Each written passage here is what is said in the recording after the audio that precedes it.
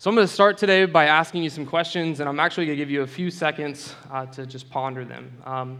The first one is, do you ever feel alone? Do you believe that God is with you? How do you know God is with you? If God is with you, then what is he doing? How do your actions reflect God being with you? And why is God with you? So did you know that Genesis spends more time talking about Joseph than any other story or event in the entire book? About 30% of the entire book is spent talking about Joseph's life. In comparison, only 3% is given to creation, and about 20% is given to Abraham. Now, by no means does that mean that Joseph is more important than creation or Abraham, but I think we should take note that where the Bible spends a lot of time and effort, we should also spend a lot of time and effort. So with that said, we're going to hurry and get through it all today. Just kidding. We're not going to do that. So what I want you to do is later go back and read it. Email me your thoughts, your snide remarks, your questions, but go back and dive deep into what God's word says about Joseph's story. Joseph's story begins with him being the firstborn of Rachel, his dad's favorite wife, making him his favorite son. The problem is that by the time that Joseph was born, there were already 10 other sons with 3 other women. So playing favorites didn't really fit in well with the family. And although we're not going to talk a lot about jealousy, if you want one theme to study in both Jacob's life, Joseph's father, and Joseph's life, jealousy is a good thread to pull on. Jacob, Joseph's dad, had a pretty interesting life as well, which includes some dressing up in fur to trick his dad, to get his brother's blessing, then running from his brother because he was pretty angry, having God come to him in a dream, literally wrestling with God and only coming out with a hip injury, making peace with his brother, and then having 12 sons. Now, some of Jacob's story happens while Joseph is a small boy, and by the time Genesis picks up Joseph's story when he is 17, I think we can imagine that Jacob has taught his sons about what has happened in his own life and why it happened. So by that time that Joseph is a young adult, he understands and has a foundation of faith in the God of Abraham, Isaac, and Jacob, also known as great-grandpap, grandpap, and pap, right? Now, if you imagine sitting around the fire with these guys, Jacob's telling stories night after night about how his dad told him one time that your grandfather took my dad up to a mountain to worship. And they got up there and they were going to worship by giving a sacrifice. And my dad looked around and realized there's no sacrifice. And your grandpa Abe said, well, I'm going to tie you up and you're going to be the sacrifice. And at that moment, God provided a lamb. And God was faithful. And then the next night, they would be sitting around and Jacob would tell the story about how he beat God in a wrestling match, right? And he would say something like, have I ever told you how I got this limp? And they would go, I don't know why I gave him that accent. That was weird. It's not a cowboy, I'm pretty sure. That's just how I imagined it. I don't know. And they would all roll their eyes, right, and say, yeah, every time you get the chance, Dad, you tell us about your hip. But the point is that Jacob understood the importance of teaching his boys the lessons that God had taught him and his dad, about the way that God would be faithful, that he would provide when he was with them, and he was and still is undefeated champ in all the wrestling matches. And as we dive deeper into Joseph's story, it cannot be understated how important this foundation is for the rest of his life. Now, I know this lesson is about a teen titan, but for all of us who are over the age of 19, which is probably most of us in this room, this foundation is where our role is most prominent in Joseph's story. We are the ones who have the responsibility to help lay the foundation of faith for children and generations to come. What a blessing it was for Joseph to understand at such a young age how much God cared for him and his family, and has shown himself to be faithful and good and loving. And we see this urging for parents and generations to pass their testimony on to the next generation throughout all of Scripture. In Deuteronomy 31 and 32, Moses is about to die. The Israelites are about to go into the promised land, and he gives this last reading, and he writes a song. And the last thing he ever reads is the law that God had given him. And then he writes this song so that the Israelites can remember what God had done for them, how he had provided, how he cared for them. And at the end of all of this, he says this in Deuteronomy chapter 32. He says, "Take to heart all the words by which I am warning you today, that you may command them to your children, that they may be careful to do all the words of this law, for it is no empty word to you, but your very life." Or in Psalm chapter 78, the psalmist says, "We will not hide them from their children, but tell them to the coming generation the glorious deeds of the Lord and his might, and the wonders that he has done." But even with all of the foundation that Jacob would try and lay out, what makes Joseph an excellent teen titan is the way that he is able to take his father's faith and make it his own, to navigate his own life.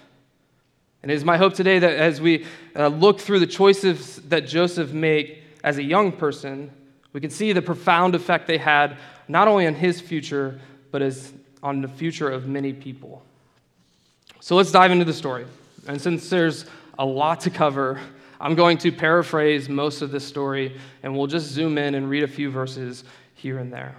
So in chapter 37, Genesis, we pick up our Teen Titans story at the age of 17. We've already said that Joseph is Jacob's favorite son, and it is confirmed here with a treatment that Jacob gives him with a coat, a special robe. And then it also says that he is Jacob's son of his old age, or that Joseph is Jacob's son of his old age. And that can also mean that Joseph could be mature for his age. But the point is that Joseph was special. And to make matters worse for Joseph, he receives two dreams from God. One where he sees his brothers, his older brothers, bowing down to him. And the other, he doesn't only just see his brothers, but his mom and dad bowing down to him as well. And when Joseph tells his dreams to his family, his brothers get even more jealous and frustrated. And when given the opportunity, when they're away from their father, they throw him into a pit. They think and talk about killing him, and instead they sell him into slavery. Now, the Bible doesn't give us a snapshot of what Jacob or Joseph is feeling in these moments, or what he said or what he did, but I really can have no concept of the grief, the sadness, the anger, the fear, the loneliness that Joseph would have been feeling and experiencing in these moments. The next thing we hear about Joseph is in chapter 39. And in verse 1, we see that he has been bought by Potiphar, who was a captain of the guard in Egypt. And in verse 2, I'm going to read what it says because I don't think it just applies in this moment, but I think it gives insight to what happened and what Joseph was feeling in the pit with his brothers on his journey to Egypt as a slave, and it's a thread throughout the rest of his life. It says this in verse 2. It said, "The Lord was with Joseph, and he became successful. And he was in the house of his Egyptian master. His master saw that the Lord was with him, and the Lord caused all that he did to succeed in his hands." The Lord was with Joseph. God was with Joseph. And we sit here now in hindsight, and we're like, yeah, duh. Like, we understand to some degree the concept of omnipresence, that God is everywhere at the same time. We know what Psalm 139 says. It says this, where can I go from your spirit? Where can I flee from your presence? If I ascend to the heaven, you are there. If I go down to Sheol, behold, you are there. If I take the wings of dawn, if I dwell in the remotest part of the sea, even there your hand will lead me, and your right hand will lay hold of me. So God is everywhere. God is present in this moment. But I think we often forget this concept. Or even if we don't forget, we just blatantly ignore it. It's not part of our reality. We go through our day-to-day lives and just simply act like God isn't there. And honestly, I think this is what makes Joseph a titan of faith.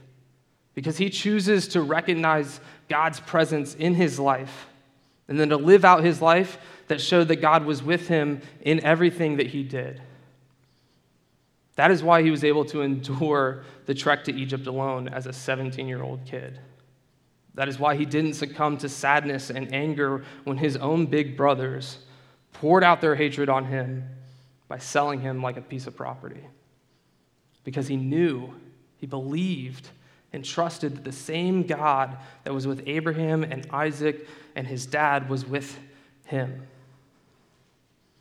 And what we're going to see throughout the rest of his story is that God's presence and Joseph's awareness of that presence is going to give him the ability to overcome temptation, overcome tribulation and trials, and give him the ability to save. If we continue on in chapter 39, we see Potiphar's wife trying to seduce Joseph. And the Bible says that Joseph is a young man still, and he's pretty handsome, better looking than me. And Potiphar's wife says, "Hey, come on into bed, good looking." And Joseph's response to her is this. But he refused and said to his master's wife, "Behold, because of me and my master has no concern about anything in his house, and he has put everything that he has in my charge. He is not greater in this house than I am, nor has he kept anything back from me except you, because you are his wife. How then can I do this great wickedness and sin against God?"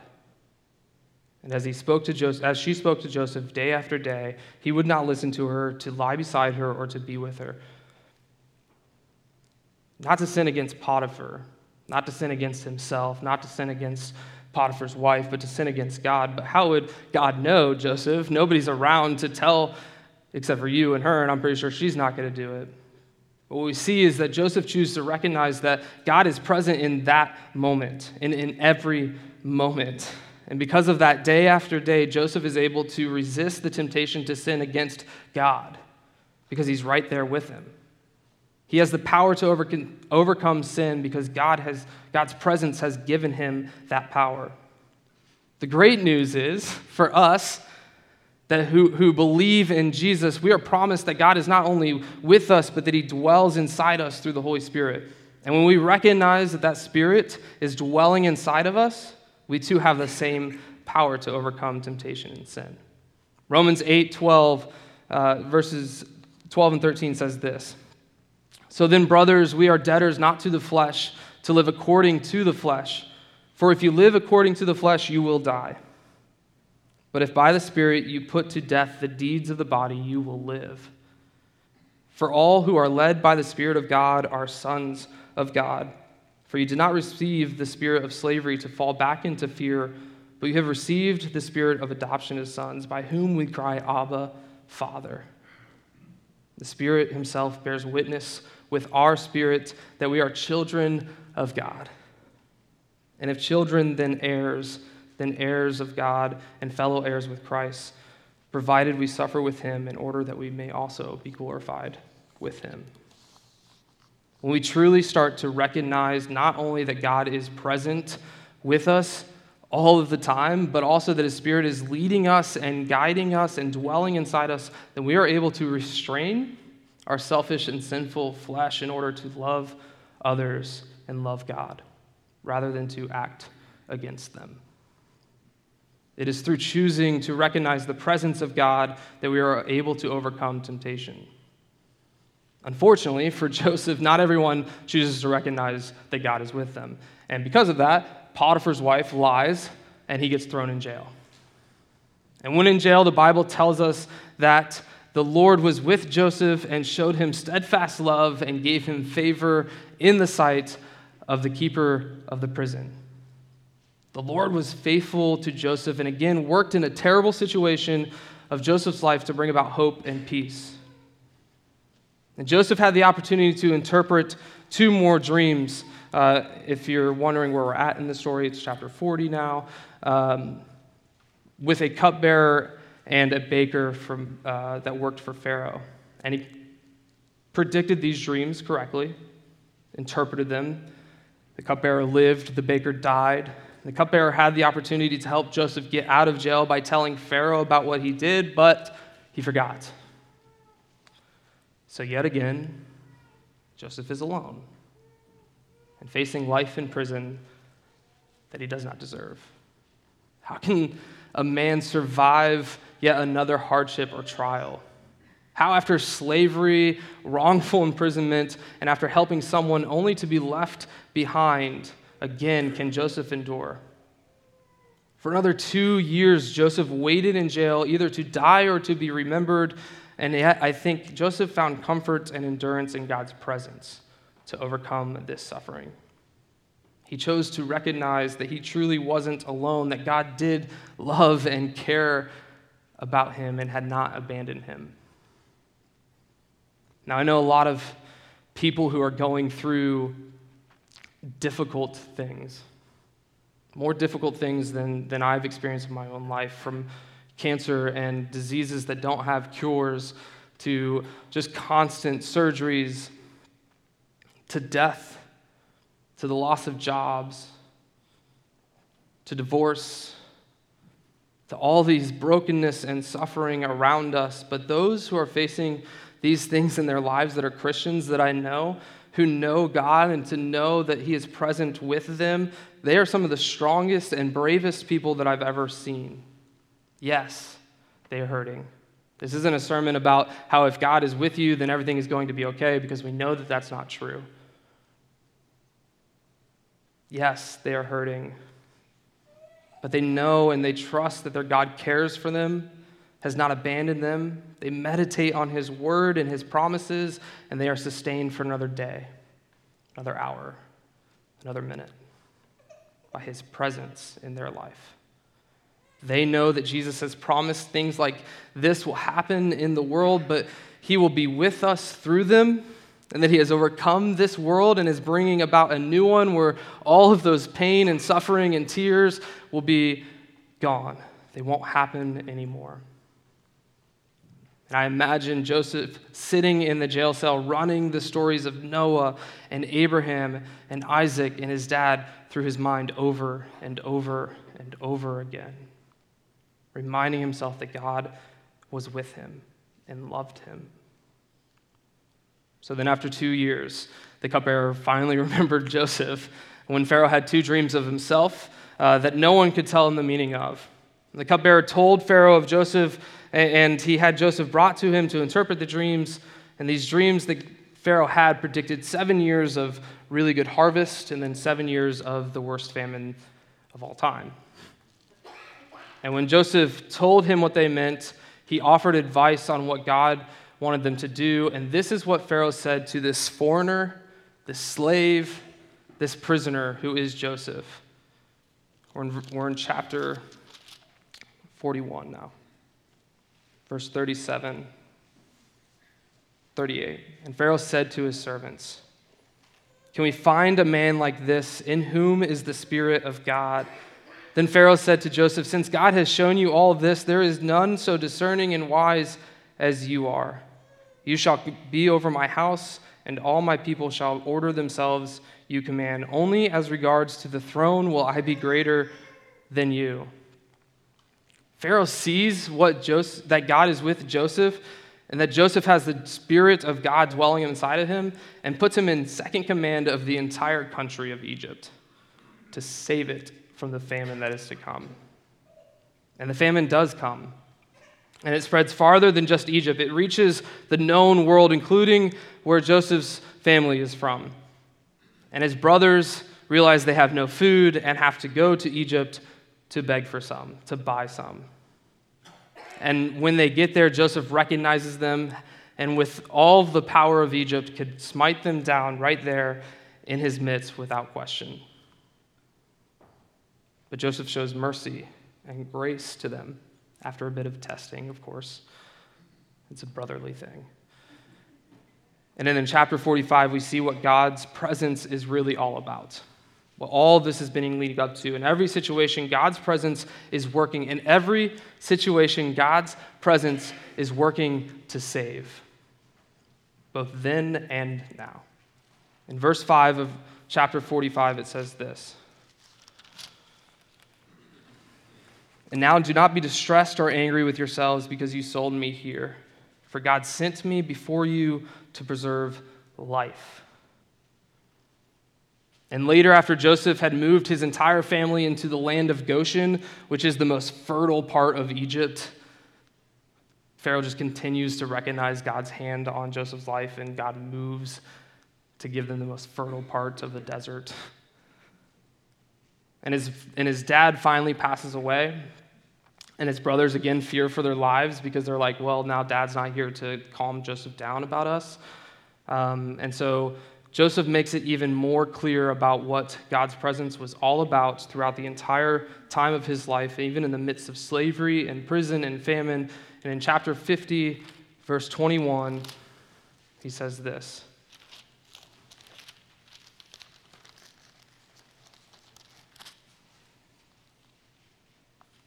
"So do not fear." Nope, that's the wrong verse. Verse 20. "As for you, you meant evil against me, but God meant it for good, to bring it about that many people should be kept alive, as they are today." You see, Joseph understood now that God was not only with him, but was moving through him to bring about life and hope to many people. Joseph's choice to recognize and believe that God was with him when he was 17 and 18 and 19, when he overcame temptation and tribulation, now gave him the ability to understand and say, what you meant for evil, God meant for good, that many people should be kept alive.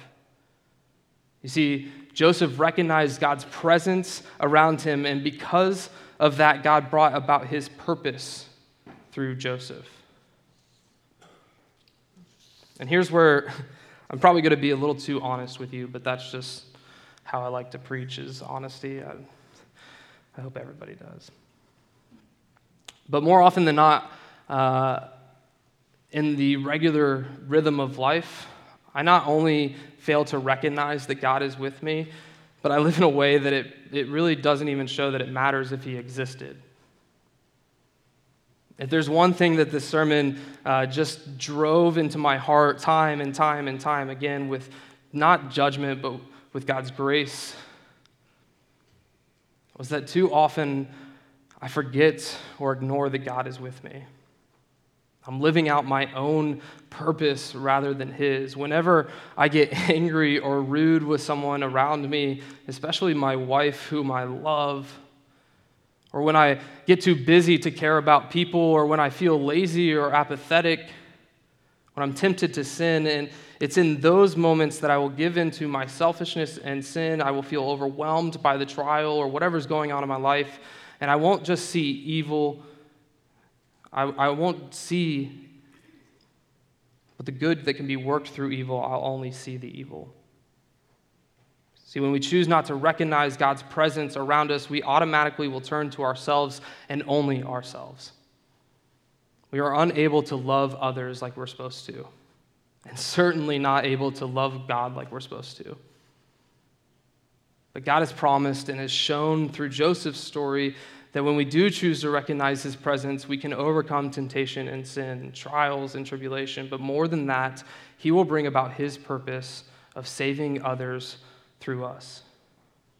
Joseph's story ultimately points to the story of the one who lived in God's presence perfectly, in perfect communion as Father and Son, and that is Jesus Christ. In his life, Jesus overcame temptation from the devil himself by quoting Scripture and understanding that his power came from God's Spirit. He was able to withstand being cast out of his hometown and constantly being ridiculed by others, and ultimately torture and death, because he was constantly praying and talking with God. And it is obvious that what the Pharisees and the Romans meant for evil by his death on the cross, God meant for good and the saving of all. It is because of Jesus and his story that we are able to have such assurance of God's presence in our lives. Hebrews 4:15 and 16 says this, "For we do not have a great high priest who is unable to sympathize with our weakness, but one who in every respect has been tempted as we are, yet without sin. So let us then with confidence draw near to the throne of grace, that we may receive mercy and find grace in the time of need." Because of Jesus' perfect life, his death, his resurrection, we have direct access to God who sits on the throne of grace. We have a promise that Jesus is able to give us what we need in every situation in life, whether it is temptation or trial, because he knows and understands what it is like to live as a human in a broken world. The purpose of God's presence in our world from the very beginning of time was to be in relationship with us. We broke that relationship with sin. And ever since that time the relationship was broken, God's presence in our world has been very purposely been trying to put that relationship back together. And he's done all the work through Jesus, and yet he chooses us, the same people who broke the relationship, to show those who still do not know him that they too can be saved. At the very beginning of the sermon, I asked you some questions. Do you ever feel alone? Do you believe that God is with you? How do you know God is with you? If God is with you, then what is he doing? How do your actions reflect God being with you? Why is God with you? And I can't answer any or all of those questions for you, but I can say this, that God has given us a purpose, and that is to love him with all our heart, all our mind, and all our soul, and to love our neighbors as ourselves so that we can make disciples of all nations, baptizing them in the name of the Father and the Son and the Holy Spirit, teaching them all that Jesus has taught us. And I can say that his presence in our life is to bring about that purpose. Because at the end of the Great Commission, he says this, "And behold, I will be with you always to the end of the age."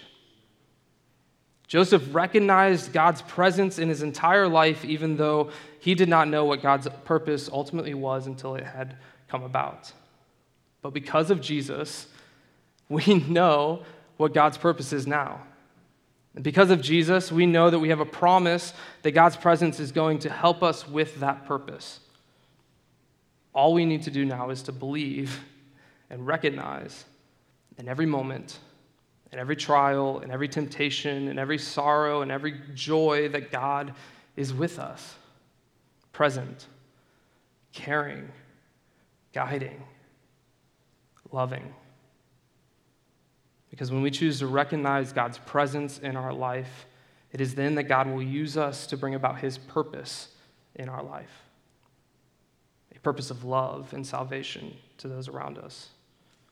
A purpose of saving many. The same purpose he had for Joseph's life. So again, I'll ask you some questions. Do you believe that God is with you? How do you know God is with you? If God is with you, then what is he doing? How do your actions reflect God being with you? Why is God with you? Who is God calling you to love so he can save? I want to leave you with this promise from Romans 8 about God's presence and purpose in our lives. It says this, "And we know that for those who love God, all things work together for good, for those who are called according to his purpose." Further on it says, "What shall we then say to these things?